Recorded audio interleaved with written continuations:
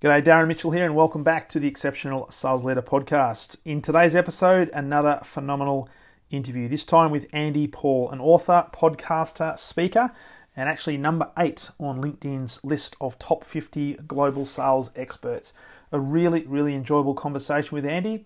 He's a long-term salesperson, but doing sales in a slightly different way and going against the herd. So if you're a salesperson and a sales leader looking for some nuggets of gold to help you in your quest to become exceptional, then please do yourself a favor and buckle in and listen to the next 50 odd minutes, because Andy shares some absolute gold, as well as letting you know where you can get his brand new book called Sell Without Selling Out. So recommend you get yourself a copy, and without further ado, let's go straight into the interview.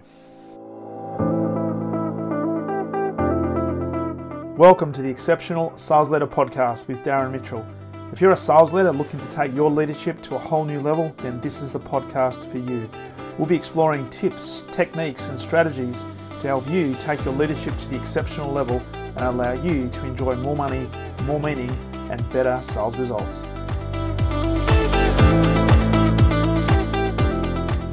Welcome back to the Exceptional Sales Leader Podcast. Darren Mitchell here, and another beautiful special guest today, a man all the way from beautiful. Look at that, beautiful. Last time it was called beautiful. It was a long time ago. Well, that's right. But hey, there's no filters on this, Andy. There's no filters on Zoom. For those of you watching this on YouTube, yeah, there's two beautiful men just going to have a conversation. Two beautiful all about sales. So Andy Paul, podcaster, author, speaker, and may I say, number 8 on LinkedIn's top 50 global sales experts. Welcome to the Exceptional Sales Leader Podcast. Great to have you. Thank you, Darren. Pleasure to be here. And we're just talking before, and this is you're in the middle of a book tour, virtual book tour, doing 76 podcasts, interviews. Yeah. So I have a professional interest as a podcaster to see how people conduct interviews. And I've already experienced sort of the part of the spectrum of preparation that people do or don't do. Yeah. But it's a lot of fun. Beautiful. And the brand new book we're going to talk about today, which is called Sell Without Selling Out, went live on Amazon. Beautiful. There it is right there. Hey, shameless plug. What can I say? Well, it is, and why not? Absolutely. I must say, I read the book, love the book, and I'd love to talk about a number of the key topics within the book. So, this is just a fireside chat. So, I haven't done too much preparation, as I mostly don't do. It's just a conversation. Two people having a conversation around a coffee table or over by a fireside chat. So, Let's start, but I want to go back before we talk about the book. I'd love to go back to the beginning, and let's just say you've been around for a while. Don't laugh when you say that. No, but we were just talking before about you've done a lot of travel and traveling to Australia back in the 80s and 90s. So there'll be a lot of people in Australia that are quite familiar with the man that is Andy Paul. But I'd love to go back, because you do refer to this in your book. At the beginning of your sales career.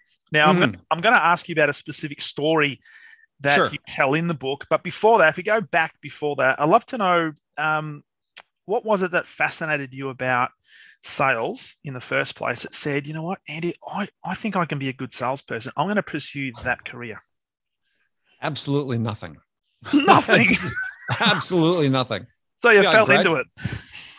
Yeah. I graduated from university. Didn't have a plan as to what I was going to do, other than the fact I knew I had no money coming from my parents, so I had to go find a job. Yep. And I worked at the university I graduated from for 3 or 4 months, and was thinking about actually going to work for the university. And I said, no, I don't. That sounds lazy. So I went to the career center on campus, and this is a few months after I graduated, and really about the only jobs that were listed were sales jobs. Okay. IBM, Xerox, Burroughs. So the big tech companies of the day. Yeah. And I thought, sure, I'd done a little bit of selling. I'd sold women's shoes at a department store. And I had, as a teenager, and I had sold, sponsors ads in a theater program, but I basically had not sold at all. So I had no idea. And Yes, I read a book about 2 weeks into it. I was like, what did I get myself into? Because I don't think I can do this. So did you have as you were going through that, did you have any models that you were looking at that said, oh, I would like to be like them? Or was it just you were just working it out as you went in the early stages? Pretty much started working it out as I went. I mean, in the office, the branch office that I was at, there's one more senior guy who really seemed to have it dialed in. Yeah. And so, yeah, I certainly didn't model myself on him because he was a very unique character, but sort of his processes and his methods, he made it look kind of easy. Yeah. But he worked really, really hard, but it just, I don't know, he just sort of knew what he was doing. And so I tried to take cues from him. Yeah. And he was also not really a prototypical seller at all. He had grown up, his family owned a home furnishings business. So in his teenage years, he was selling, couches and, stuffed chairs and, furniture, home furnishing to people. So he had some background, but his name was Gary. We had a great, I remember early on, he took me along on some calls. I remember we walk up to the door, we drove out to a business center and parked the car and walked door to door. And I'm sort of following him in, and we come up to this one door, this one business that says, no salesman. And no hawkers, please. And he just opens the door and goes in. And I'm sort of like hesitating and saying, well, whatever. And so I follow him into the lobby, and there's a sort of a open atrium lobby and a receptionist sitting at the desk. And we walk up, and she sort of gives us the evil stare.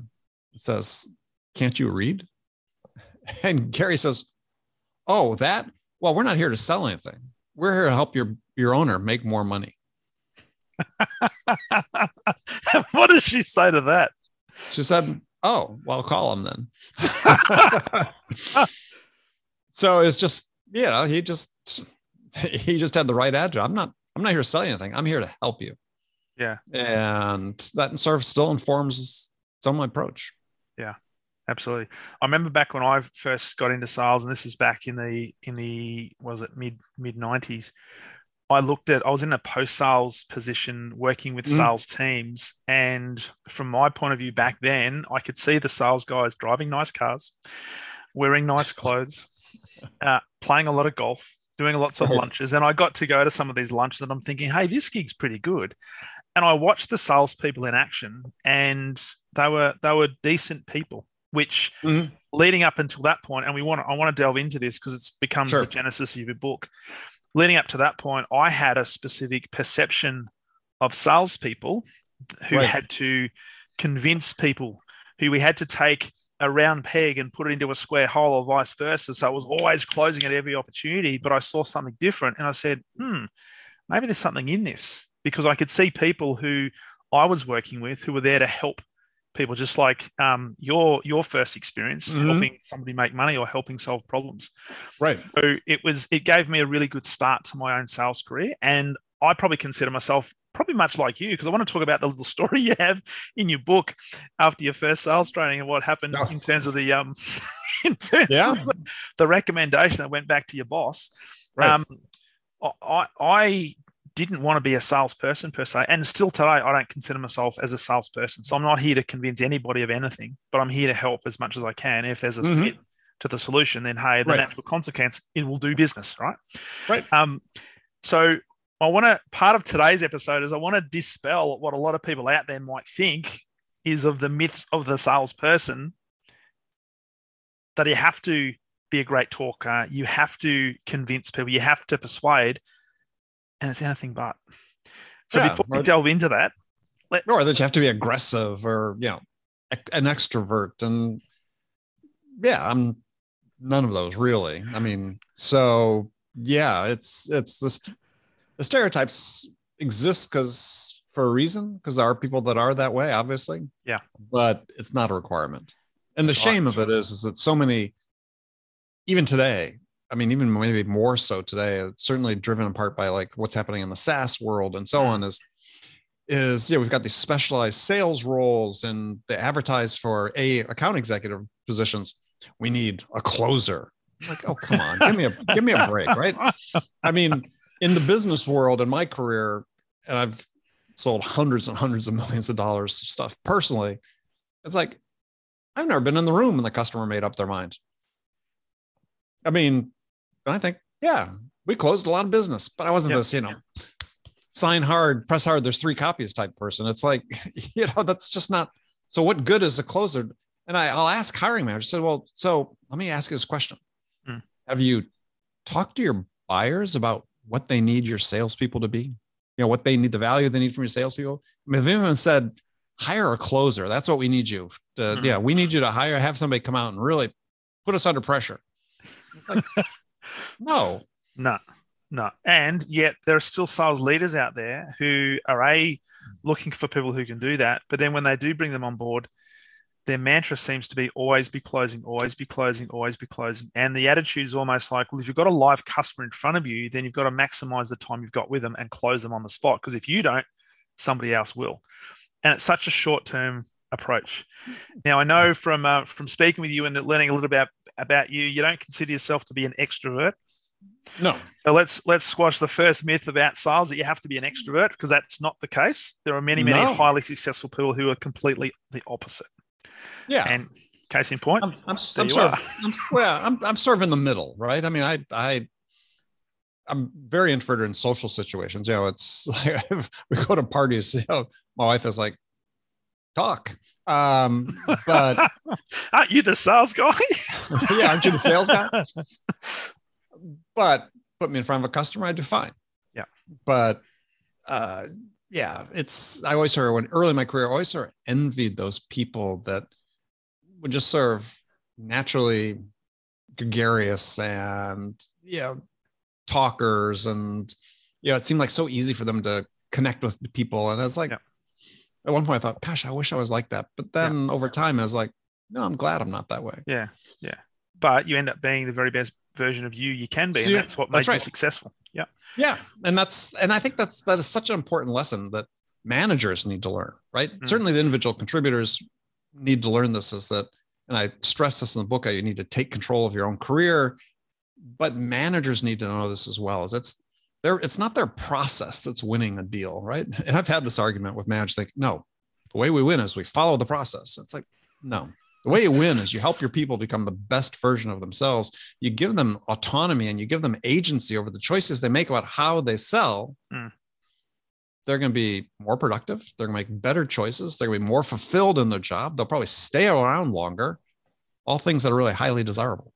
Absolutely. Which means that as a leader, we have to look for, you've got to look for certain attributes that you think you need in your team to make a balanced team. But also when you get those attributes, you focus on the strengths that person has so they can utilize that to their best advantage, but not taking advantage of their customers. So as what you're saying is being the very best, because you don't have to be, because I don't think there's any true definition of the perfect salesperson, right? Because there's a whole gamut of different people. But as you talk about in the book, which is really, it's really refreshing, because if I think more and more salespeople and more sales leaders, hey, this is another shameless plug, have to get the book, because it's all about taking full control over what you can do in the moment that you're with a customer, and it's not about closing a deal. Right. Now, if we go right back to the start, because I want you to share this little story, because you're very, very early in your sales career. You just finished your sales training. You come back to the branch, and the branch manager is handed an envelope, which apparently you were given at the end of the training. Yes. Which, correct me if I'm wrong, was like an assessment of Andy Paul through the training, right? An assessment, yes. So at that time, these big companies would hire hundreds, if not thousands, of fresh college graduates, put them into these training programs with, the express intent of weeding out the ones that they didn't think were good and trying to, keep the good ones. So 2 weeks after 2 weeks, I went to my first training class after being there 2 weeks, 2-week training class, come back, have this envelope, hand it to the branch manager. I go back to my desk in the sales floor, and he comes out a couple minutes later and says, hey, come to my office. So sure. I go to his office. He says, so how'd training go? And then instantly, defenses go up. It's like, uh-oh, what happened? This is a leading question. Yeah. I thought, well, okay. I thought it went okay, which I thought it did. He said, well, that's interesting because he's looking at this evaluation. Said they think we should fire you. Wow. And you hadn't even really started yet. Well, no, I'd made a few sales calls, but that was about it. And he said, yeah, they thought you're too analytical. You'll never make a good salesperson. You're not salesy enough. It's like, okay, what am I going to tell my parents? I got fired after 2 weeks. But that was the attitude then. This is, I show up for that training class and everybody's got their salesy act on, right? And I just said to myself, I'm not that person. I can't be that way. I can't act that way. Yeah. And if I'm going to have a career in this, I need to find a way to make sales work for me, not the other way around. And so for me, that was really the start of the journey to say, okay, there's probably a path for me. I'm not sure what it is, but I sort of rose to the challenge to say, okay, let me find it. And eventually I did. And how much kudos would you give to that original manager who, let's be honest, if he was, or I assume it was a he, let's just assume it was a he, yeah, right? It was, yeah. He could have been one of those salesy type that says, hey, you're not a fit, so let's just get rid of you and get in a salesy person. What was it about you that he saw, you think, that had him persist with you? I think it was the challenge of working with me. Let's turn him around. Let's turn him into a salesperson. Right. So he had never hired onto his team anybody from my university. So I went to Stanford, and in the States, everybody assumes if you go to Stanford, you're going to become a lawyer, a doctor, or investment banker. Yeah. And so he was, even though my direct boss really wanted to hire me, he took a little more time to say, okay, yeah, he's worth taking a risk on. Yeah. So this is a story down in the book, but my interview there was the shortest interview in the world. Yeah. So I'd signed up for an interview in the Career Center. They sent me up to this office in the San Francisco Bay Area to interview with a guy to become my boss. And the job was selling computer systems to businesses and for accounting purposes. So you needed to know accounting. And I had taken accounting in school, but I didn't major in it. It was just, I'd taken some courses. So going to the conference room, Ray, who's interviewing me, is across the table. I'm sitting here.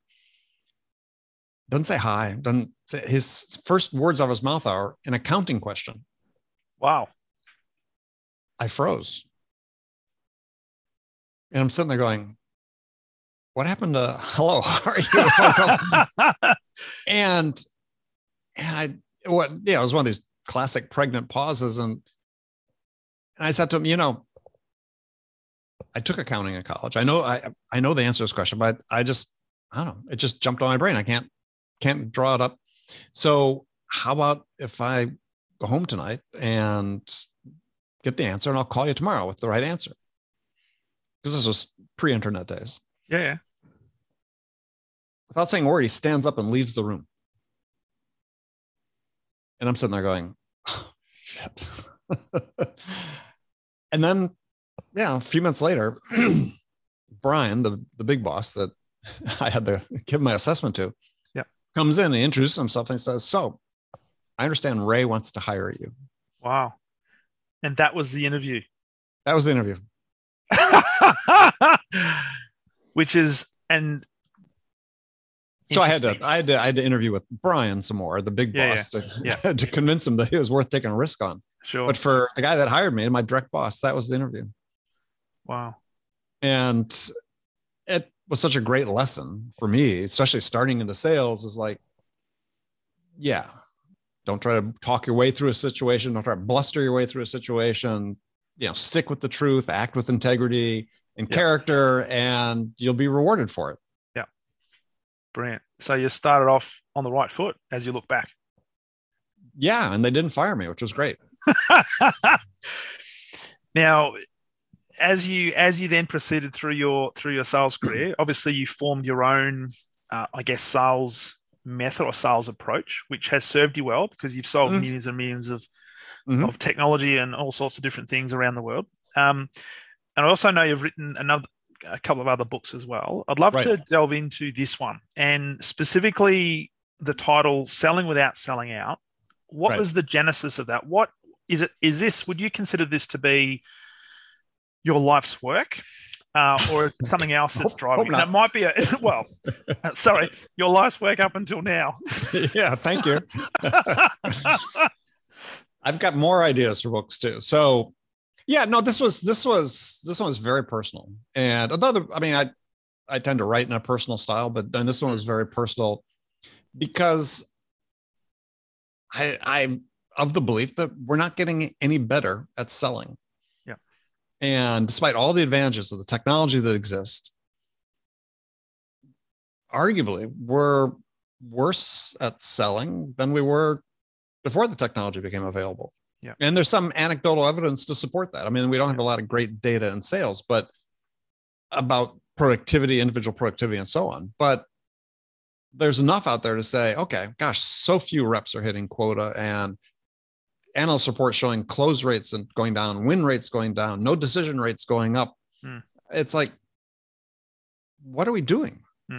And from my perspective is looking at what happens, and it's skewed a little bit by what's happened in the tech space, but not entirely, is the way that the technology is being used is rather than use all this admittedly really great technology that exists to fundamentally reset how we engage with and help our customers make their decisions.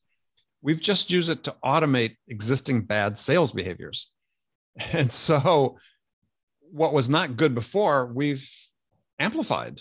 Yeah. And it's now worse. Yeah. And now that we can, blast 1 million emails out to people, it never really crosses the mind of people to think, well, just because we can do this doesn't mean we should. Correct. Right. And so part of the book is to say, let's just stop. These things that we think are really being effective that really aren't, we can just stop this behavior today with all these things I call salesy behavior, the, pitchy, self-centered, commission breath driven, always be closing type behavior is just stop. It's not helping. It's not helping anybody. Yeah. So why are we doing it? We could go cold turkey worldwide among all salespeople that, exhibit these behaviors, and they would be no worse off than they are today. They wouldn't. But as we know, there's this massive, almost unconscious habit that has been formed that is almost like, well, this is the way we have to be, and this is the way we have to do it because this is the way we've always done it. Right, which is crazy because, and I lay this out in the book, is we touched on earlier, it starts with the genesis of this is, what's your perspective about what your job is? So if you believe as a seller that your job, or you've been taught that your job is to go out and persuade a buyer to buy your product, well, that's sort of single threaded, right? Of course, you're going to go out and you're going to indulge in always be closing and, being self-interested because I've got one thing and you're in my list of prospects. So therefore I need to persuade you to buy this from me. Because I have the best product, of course. Of course, as opposed to the perspective of saying, look, my job as a seller is to go out and listen to my buyers, understand what the most important things are to my buyer in terms of the challenges they're trying to address and the outcomes they want to achieve, and then help them get that. Yeah. So in the first example, selling is something I do to a buyer or at a buyer. And the other, selling is something I do with the buyer. That's it. And when you have a different perspective, then you think, well, what are the actions I need to take if my perspective is there to listen, to understand, and help versus I need to persuade you. And so for me, we can start there and say, look, this crap to the left, it's never worked, has no value for the buyers. Buyers instinctively resist, as I write about in the book, instinctively resist being persuaded. Yep. Well, not just buyers. We as human beings instinctively resist being persuaded. Absolutely. And yet we spend billions of dollars a year to try to train sellers to go persuade people to do things. All the different closing techniques, overcoming objections techniques, the whole box and dice. Yeah. I mean, it's like, that was one of the things that really got me in like this first sales training class I saw where it just made my skin crawl. It was like objection handling. Yeah. I mean, it was just, you're basically just bullying your way through it. This is what we teach people, right? Just bull your way through it. So just the classic line they taught was, well, just assume that isn't a problem, right? Maybe you're saying, let's say you give a simple example, try to sell somebody a car and well, I love the car you got there, but I need it in blue. Oh, I'm sorry, we only have it in red. No, I really need it in blue. Well, just assume that we had it in blue. Would you buy from us? Yes. Well, I've got this one that's red. It's just like the one that's blue. It's like, oh my God. And versions of this are still being taught today. Yeah. And it's just insane because it doesn't work.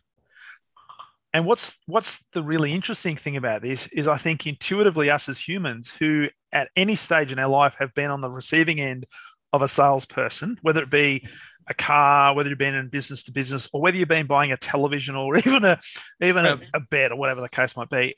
And we know intuitively what it is that we shouldn't be doing. And yet as salespeople, it's almost like that's what we should be doing. Yeah, we can't control ourselves because we're under pressure to hit a number. So therefore we've got to persuade and we've got to behave in a certain way. So the selling in concept versus the selling out concept. So for people who are listening to this, and again, I'm going to recommend they read the book because it's a phenomenal read. There's lots and lots of really cool practical stuff in there. If you were to describe the selling in versus selling out at a really high level to somebody who is either new to sales or is wanting to make a paradigm shift in sales, sure, how would you describe that? Selling in versus selling out? Well, selling out is those collection of behaviors we talked about that you instinctively resist, right? It's all the ones we described and the stereotypical sales behaviors that you see portrayed in popular culture and so on. Those stereotypes are unfair at one level, but the other level, they exist for a reason because this is how people have experienced it. Yeah. And I tell the story in the book. I said, what's the one question a buyer will never ask you? Like one question is, well, hey, Darren, love your product, but here's the thing. You're just not salesy enough. Could you be more salesy? Right? You ever heard a buyer's going to say, hey, be more salesy? Be more salesy. Close more. You got to close me. Of course not. It has no value for them. They resist it.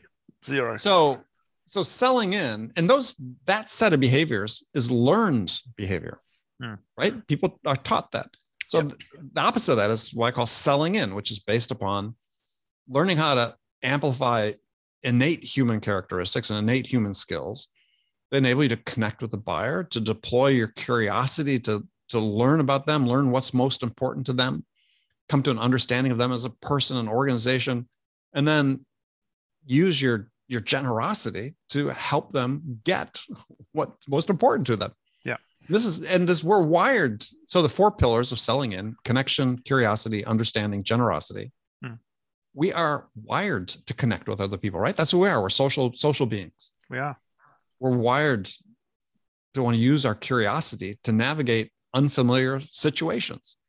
And if you're open-minded in sales, yes, you may have a customer or prospect that fits a certain ideal client profile. But the mistake so many sellers make is they think, oh, well, now they fit that profile. Thus, I'll ask these same questions, ask all the people that meet that profile. But no, if you're curious, that's a unique setting I'm going into. The person that's unfamiliar. I don't know all the answers, but I want to go ask the questions and find out. Yeah, absolutely. And then, understanding follows, right? Because again, it's understanding is tied to so many things. It's tied to our empathy. Our ability to have empathy is tied to our ability to understand another person, why they feel the way they do. And in sales, the sales selling outside is they sell before they understand because they're just trying to persuade you to buy a product. But how can you sell if you don't know what the target is, right? If you don't know what's most important to the buyer. And then you have to understand. You got to understand first. And then generosity, as I say in the book, is selling is an act of generosity. I mean, just look at the phrase I used before is, so your job is to go out and listen to the buyer, That's listening. That's a very generous act. To understand what's most important to them, understanding them, very generous act. Yeah. And then helping them get what's most important to them, also a generous act. So we, as humans, giving makes us feel good and fulfilled.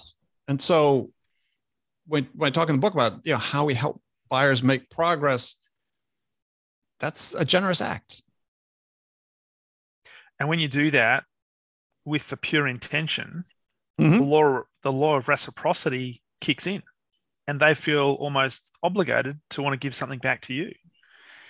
And if they feel good about it. They do. And if you're genuine about that and not quote unquote salesy, then a natural consequence is they're going to lean into you. Yeah. Well, I mean, so the subtext behind the whole book is creating positive buying experiences, right? Yeah. Because at the end of the day, in the world we live in, that's, you know, largely dominated by technology and so on, is the differentiation between products is very slim, right? Yeah, you could innovate and have a brand new SaaS product that comes out today. I guarantee within 12 months, there's a dozen competitors. Yeah. Right. So enjoy the differentiation when you can, but in the long run, in the mind's eye of the buyers, products are all pretty much interchangeable. So on what basis are they making their decision? Well, the folks at Challenger and Gartner and other places said, well, based on our studies, the difference is the individual, the buyer's experience with the individual sellers. And Gartner had a study at one point found that when they're talking about the levels of trust during the buying process, that the buyer put most trust in the individual seller before the company they work for. So how they experience you is hugely important. Yeah. In my previous book, I'd written about this idea that Daniel Kahneman, the Nobel Prize winning economist, had developed this rule through his research called the peak end rule that says when people go through an experience and they look back at the experience and make a decision about it, they only factor in two factors, really. It's the peak event during that experience and the last event. Yeah. But you think about in the sales context, what are those memorable events? It's their interactions with you, the individual. It's how you make them feel. It's how you make them feel. It's how they experience you. Yeah. And so to sell in, the way you differentiate yourself in part is by being intentional about the actions you take, to connect, to be curious, as opposed to selling out, which there's no intention at all. The only intention is always be closed and get my order. Oh, absolutely. Which is a very self-centered approach. But there's this idea in the head of many sales leaders is, well, we have to be that way in order to hit our numbers. Because it is all about the number.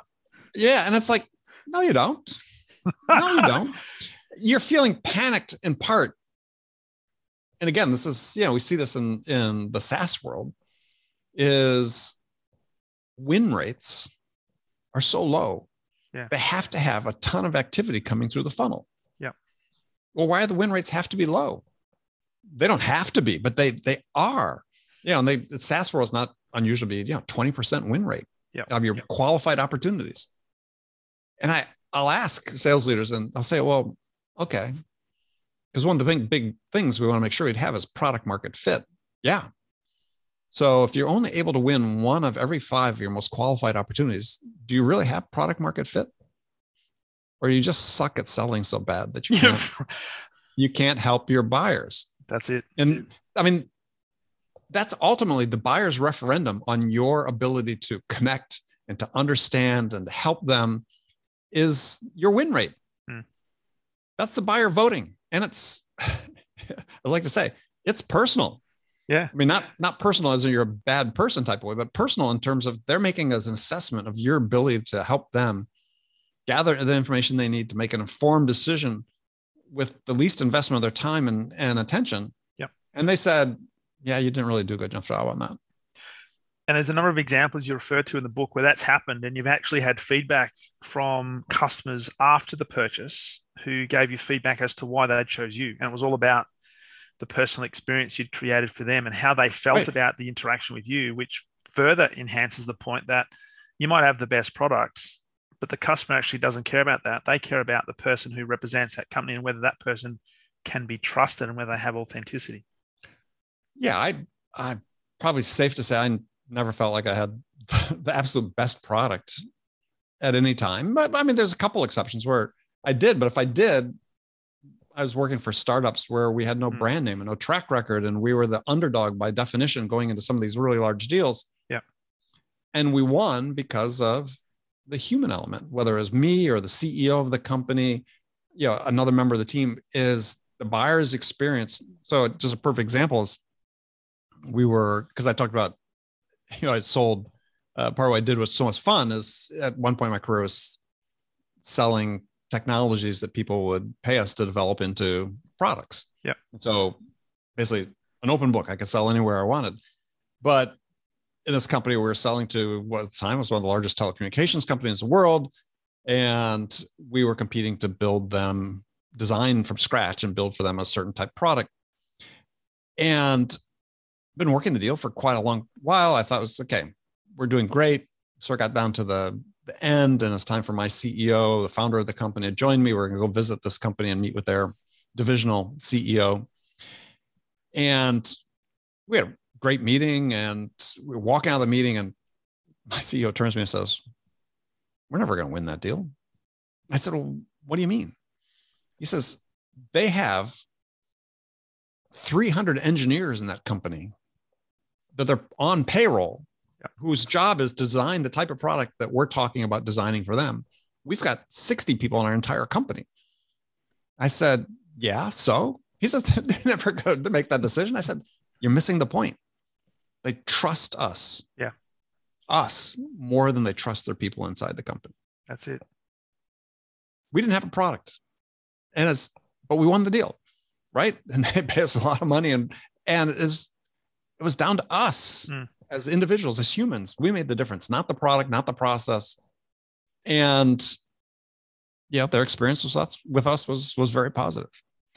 And it's such an important point. I think a lot of sales people and a lot of sales leaders miss out on that human element, that connection piece. Mm-hmm. I know that it's the first pillar being connection. And logically, it sounds, if I don't have a connection with my buyer, there's no way that I can actually sell them or solve a problem for them. And yet a lot of salespeople try to pretend they're building a connection, but they ask a lot of surface level questions. So they're not genuinely interested, and they don't necessarily invest enough time in getting to know the person as a human being, which is what you've done over your career. Well, and there's a cohort of people writing books and so on, who are advocating is, you don't need to do that. Yeah. People are too busy today. They don't have time to talk to you. And it's like, no, of course they do. Of course. Right? I mean, humans are humans. Internet's changed us a little bit in the last 25 years, but not to the extent that our brains have changed. Yeah. And that takes another 100,000 years. Come back then and talk about it. We know the science is really clear as things as simple as small talk. I just posted about this on LinkedIn today. Small talk is essential to building a connection with someone and developing this relationship where they can begin to trust you. And yet we've got people advocating, you don't need to do that. It's like, that's just crazy talk. Completely wrong. Yep. Or, other people saying, you don't need to be friendly with your buyer. It's like, I don't need to be friends with my buyers. I've never really been friends with my buyers, but I'm friendly. Yeah. What's it cost you to be friendly? Well, that's cost you nothing. Nothing. Right? Yeah. Nothing. And it's just an innate human thing. You meet somebody, be friendly. Because, Robert Cialdini wrote in his book, Persuasion, that studies have shown that buyers are more likely to buy from people they think like them. You always talk about earning the know, like, trust from our direction with the buyer. Yep. But there's actually another step as a buyer, more likely inclined to do business with people they think like them. So being friendly costs you nothing. Yeah. And if you're a normal human being, you know how to be friendly. It's just, like I said, the number of myths being circulated and misinformation is just like insane. And the key thing there is about genuineness, being genuine about that. So there are people, because people's bullshit meters, certainly in Australia, I'm sure it's the same in the States, go off really, really quickly. And we know when people are at trying to pull one over our eyes or trying to fake it until they make it. It has to be a genuine connection. And I refer to a lot of experience I've had as a consumer, buying cars, like the classic example. I had my a salesperson all over me, probably for 3 months leading up to the time that I purchased the car, right? Yes, he was friendly. Yes, we had a connection. As soon as I signed the contract, crickets. Right. Hadn't heard from him. And I only bumped into him 6 months after I purchased the car because I took the car back to get serviced. And at the time, I was a sales leader and I was talking to my sales team and talking about, guys, sales is the ultimate form of service, but the sale doesn't actually start until after the transaction's closed. Yep. That's when the work starts, right? Yep, so this is about connections. Right. But this guy didn't do it. So his reputation is now, and I've talked about, hey, who knows how many thousands of people this podcast is going out to, but I'm not going to let them know the name, but that's just an example of not building that genuine connection and genuinely caring about that person as a human being. Because what he doesn't know, and I could have had 1,000, 10,000, 100,000 contacts in my network who I could have referred to, and he could have been on a gravy train for the next 10 years in his sales for his cars, but he never got that. Yeah. No, it's a personal, using the expression beating a dead horse on this, it starts with the human. It does. Right? It starts with the human and showing a sincere interest in somebody. And for me, the story I talk about in the book, which is the way I learned this lesson, is my first sales job out of college, talked about before with Burroughs and selling computer systems. In my case, I was selling to the construction business. And I was wondering, well, why are these CEOs and the entrepreneurs, successful people giving me time? Because I knew nothing about business virtually when I started, knew nothing about sales, knew nothing about computers to speak of at the time. And yet they would give me their time and attention because I was sincerely interested in learning. Yeah. And I'm sure some people probably roll their eyes, but the fact is, the people that I engaged with saw that I was curious, that I was sincerely interested in learning, I was interested in them, and they gave me time.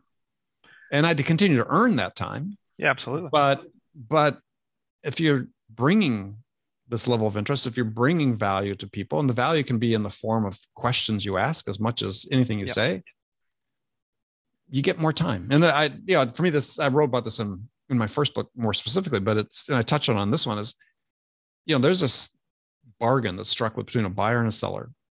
And it's at the heart of buying and selling, which in the bargain is the buyer says, look, I'm going to invest in you, the seller. I'm going to invest my time and attention in you. And all I ask is that you give me something that enables me to earn a return on that investment of time and attention. So every time you're engaging with a buyer, they're investing their time and attention. What are you giving them that earns them a return on that investment? Now, in the book, I talk about what that is that return is progress, right? As a result of interacting with you. Doesn't matter what this, an email you send them or a phone call or a Zoom call or an in-person meeting. If they can't, as a result of that meeting, say, we've made some progress toward our decision, then it was a waste of time. Totally. You didn't hold up your end of the bargain. No. And if you have too many interactions with that, you stop being given time. Correct. And the reason you're not doing that is you're not using the 4 pillars. You're not using the pillars, and you're not planning and being intentional about what is the value that you're going to provide during that particular interaction. Yeah. It's always drives me nuts. You'll go down and do like a pipeline review. I'm working with a client, do a pipeline review and go through deals. And I have 2 simple questions to ask, and they're in the book. And the questions are, what does the buyer need from us in this interaction to make progress towards making a decision? And as a result of us providing that value to them, what steps will they commit to take? Yep. And if a seller can't answer those 2 questions, simple questions, what every qualified opportunity in their pipeline, then they really need a lot of coaching about connecting and being curious, asking the right questions, making sure they get to a level of understanding, because otherwise they're just going through the motions. 100%. And this is a level of intentionality that as sellers you need to have, is you need to know at every point in time, what does the buyer need from me next Yep. to make progress toward making a decision? Which leads to another key concept in the book, which is the why you. So why you? And I don't think there's enough salespeople or sales leaders that ask that question of themselves enough. They might just, because I represent this organization, or I've got this amount of experience, but really sitting down and thinking, why is my buyer going to invest an hour of their time into me so that they can make progress, so that they can have value, so that I can actually continue to build that level of credibility? Is there any tips that you'd be giving to, say, people starting out as in the sales game, who perhaps have gone through all the sales training and they're following the path of those in the past that have been the real salesy people, and they're thinking there has to be a better way and it has to be a different way? Is there any advice that you'd give somebody new today in terms of really thinking about and dialing in on that concept? Why you? Yeah, it starts with a word I used before, being intentional, right? Is starting with that first opportunity you have to engage with a prospective buyer. What's the impression you want to create in that person? I mean, it starts there. I mean, a perfect example. This seems like sort of a small one, but I don't think it is. And it's maybe more specifically American, but there's probably an equivalent for you is, and this is mostly a male salesperson type thing, but calling people buddy or pal. Yeah. Right. It's just, people hate it. And the seller's like, oh, it's no big deal, but it's a lazy tick. And you're creating the impression of someone that's overly familiar without having earned it. And if that's the case, what else would they be overly familiar or assuming with me? And a lack of attention to detail. And it's just a small thing. But the thing is, there are no small things. No. There are no small things because the buyer never forgets. No. Right. And so if you come to me or, a guy in his 50s who's CEO of a company and you go, hey, pal, and it happens. Or hey, mate, as we say in Australia. Mate. But I don't know if mate has the same resonance as buddy or pal, but yeah, I'm not your buddy. I'm not your pal. I get people selling me multiple times every day. Hey, that's a disqualifier. Yeah. Because do your homework, do your research. Do you really think me that it's okay if you're a 24-year-old seller to call me buddy or pal with and a first call? Yeah. And I know you're just trying to be friendly, but it's indicative of not paying enough attention and not being intentional about creating a positive impression. Yeah. And because well, I mean, how many opportunities do we have in the course of a normal selling process and buying journey to interact with a buyer? Not many. No. So each one has to count. It does. You can't take the day off, right? I mean, think about it. In a normal sales interaction, it depends on product, obviously. But let's say you have 5 interactions with the buyer.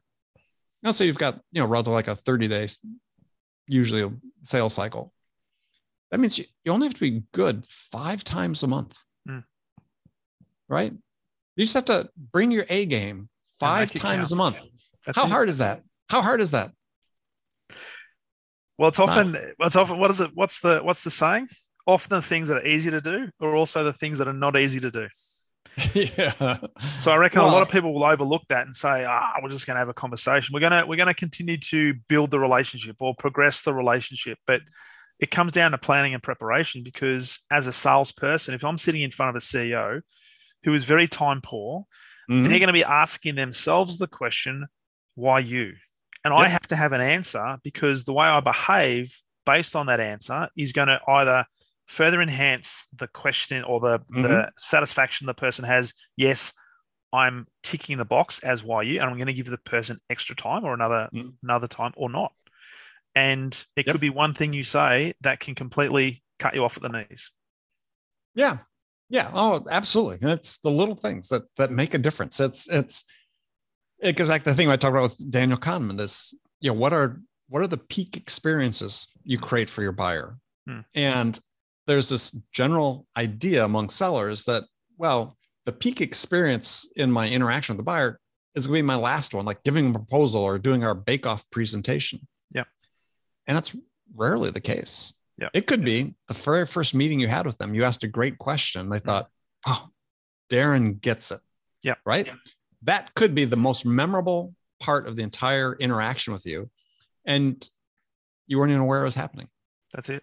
So this level of intentionality is so crucial because every opportunity you have to engage with the buyer could be the one that they remember the most. Absolutely. And you can't predict ahead of time what it will be. No. Which means your intention has to be so dialed in and you have to be consistent with that. Yep. Which brings me to another interesting dynamic in that complex sales in particular, it's not just the single salesperson. Often organizations will have a team. They'll have technical support. They'll have the sales directors, or they'll have the senior vice president. And there's a story in your book, you talk about the regional director coming in, the vice president say, we have to close this deal, give them a 50% discount or whatever the case might be.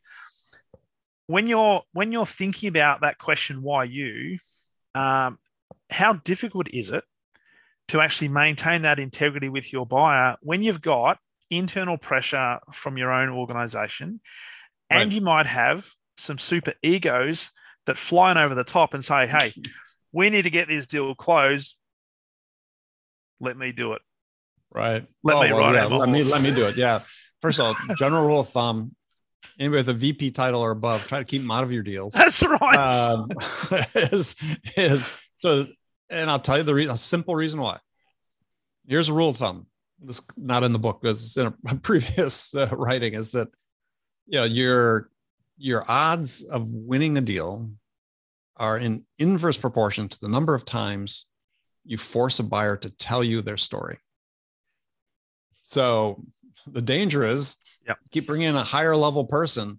Doesn't matter how detailed your notes are in the CRM system. They're not going to read them. That's it. And they're going to show up at the meeting and say, oh, so, tell us about your requirements. And the buyer's like, what the fuck? Yeah, I've told us. And so just as a rule of thumb, if you have to tell the buyer more than once, or the buyers tell you more than once what their story is, your odds of winning the business go down for each subsequent attention. Absolutely. Yeah. So just think about that. But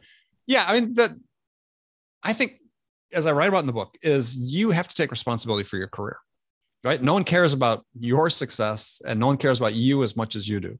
Yeah. And part of that is, if road defining success in sales has a lot to do with where you work, right? The fit. And if you're in a situation scenario that you talked about, which I had been at several times in my career, especially early in my career, that just wasn't a fit, right? And you're never gonna be able to achieve everything you want if you're being, cut off at the knees with this example you described, the ones that I experienced, right? Whereas having to call a customer at home on Christmas Eve while they're opening presents to give me an order.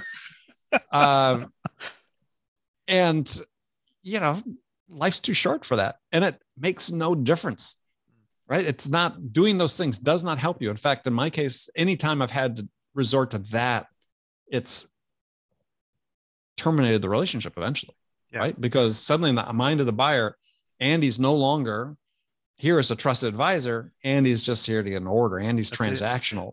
And as soon as you're transactional, they don't have time for you. So fit, I find a better place to work, or push back. You might be surprised sometimes. I've done that in my career, did that in my career, push back. I'm not going to do that. Yeah. And I'm going to hold me accountable for results, but I'm going to do things the way I think is best. Yeah. And, it's always sort of the catch-22 that you have with your boss in sales is, they could say, I really want you to do this, or, do this tactical thing. And you're thinking, for first place, well, first of all, this person's only been in sales 6 months longer than I have. Yeah. And I'm not sure I really trust that advice. And it doesn't seem to align with who I am and how I think we should get this thing done. Yeah. So as I've done several times in my career, is say, look, I'm not going to do it that way. hold my feet to the fire for results. I'm perfectly willing to be accountable, but I'm going to find a way to do this that I think works better and is more aligned with my strengths. Which is selling in. Which is selling in. Yeah. Brilliant. So Andy, as we wrap up, this has been a phenomenal conversation. Thanks for investing some time on this. It's awesome. And again, a shout out to you. A phenomenal book. Loved it. Highly recommend it. For those of you watching, Andy's putting up the book right now on the screen. Always be closing. Always be closing. And by the way, I'm not getting any royalties from this whatsoever, but I highly recommend. Phenomenal book. So do yourself a favor. If you're a salesperson wanting to improve your sales, go and get this book at all. Well, it's on Amazon, really. It's where you go. That's the best place to go. Well, yeah, you can get on Amazon. So I think in Australia, it's only digital today as we're recording, which is like the 24th of February. The physical books, March 22nd, I think is the date. Okay. So yeah, please. If you read it, let me know what you think. Connect with me on LinkedIn, Andy Paul. You find me all over the place there. Come to my website, andypaul.com. We've got a little assessment there, a fun assessment for people to take, sort of see how salesy you really are. Yeah, just join the community. We're building a big community of people that are enthusiastic about this approach. Brilliant. So I was going to ask you, where's the best place for people to find you, Andy? You've just preempted that, so you've given it away. So well done. I knew it was coming. So Andy, hey, thanks again. Really appreciate you spending the time. Phenomenal book, and hey, I'd love to maybe connect again and maybe do part 2 of this at some stage. I'd love that. Thank you. No, this is a lot of fun. Yeah, you did a fantastic job. Brilliant. Awesome. Enjoy the rest of your day, and we'll talk soon. Yeah, dinner time for me. Excellent. Thanks, Andy. All right. Bye-bye. Bye-bye.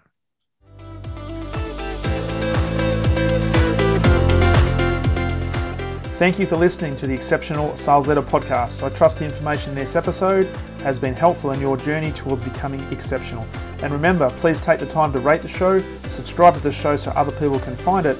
But also, if I can help you, jump on my calendar, go to leadwithdarren.com, and let's have a conversation about how I can help you along your journey to being exceptional.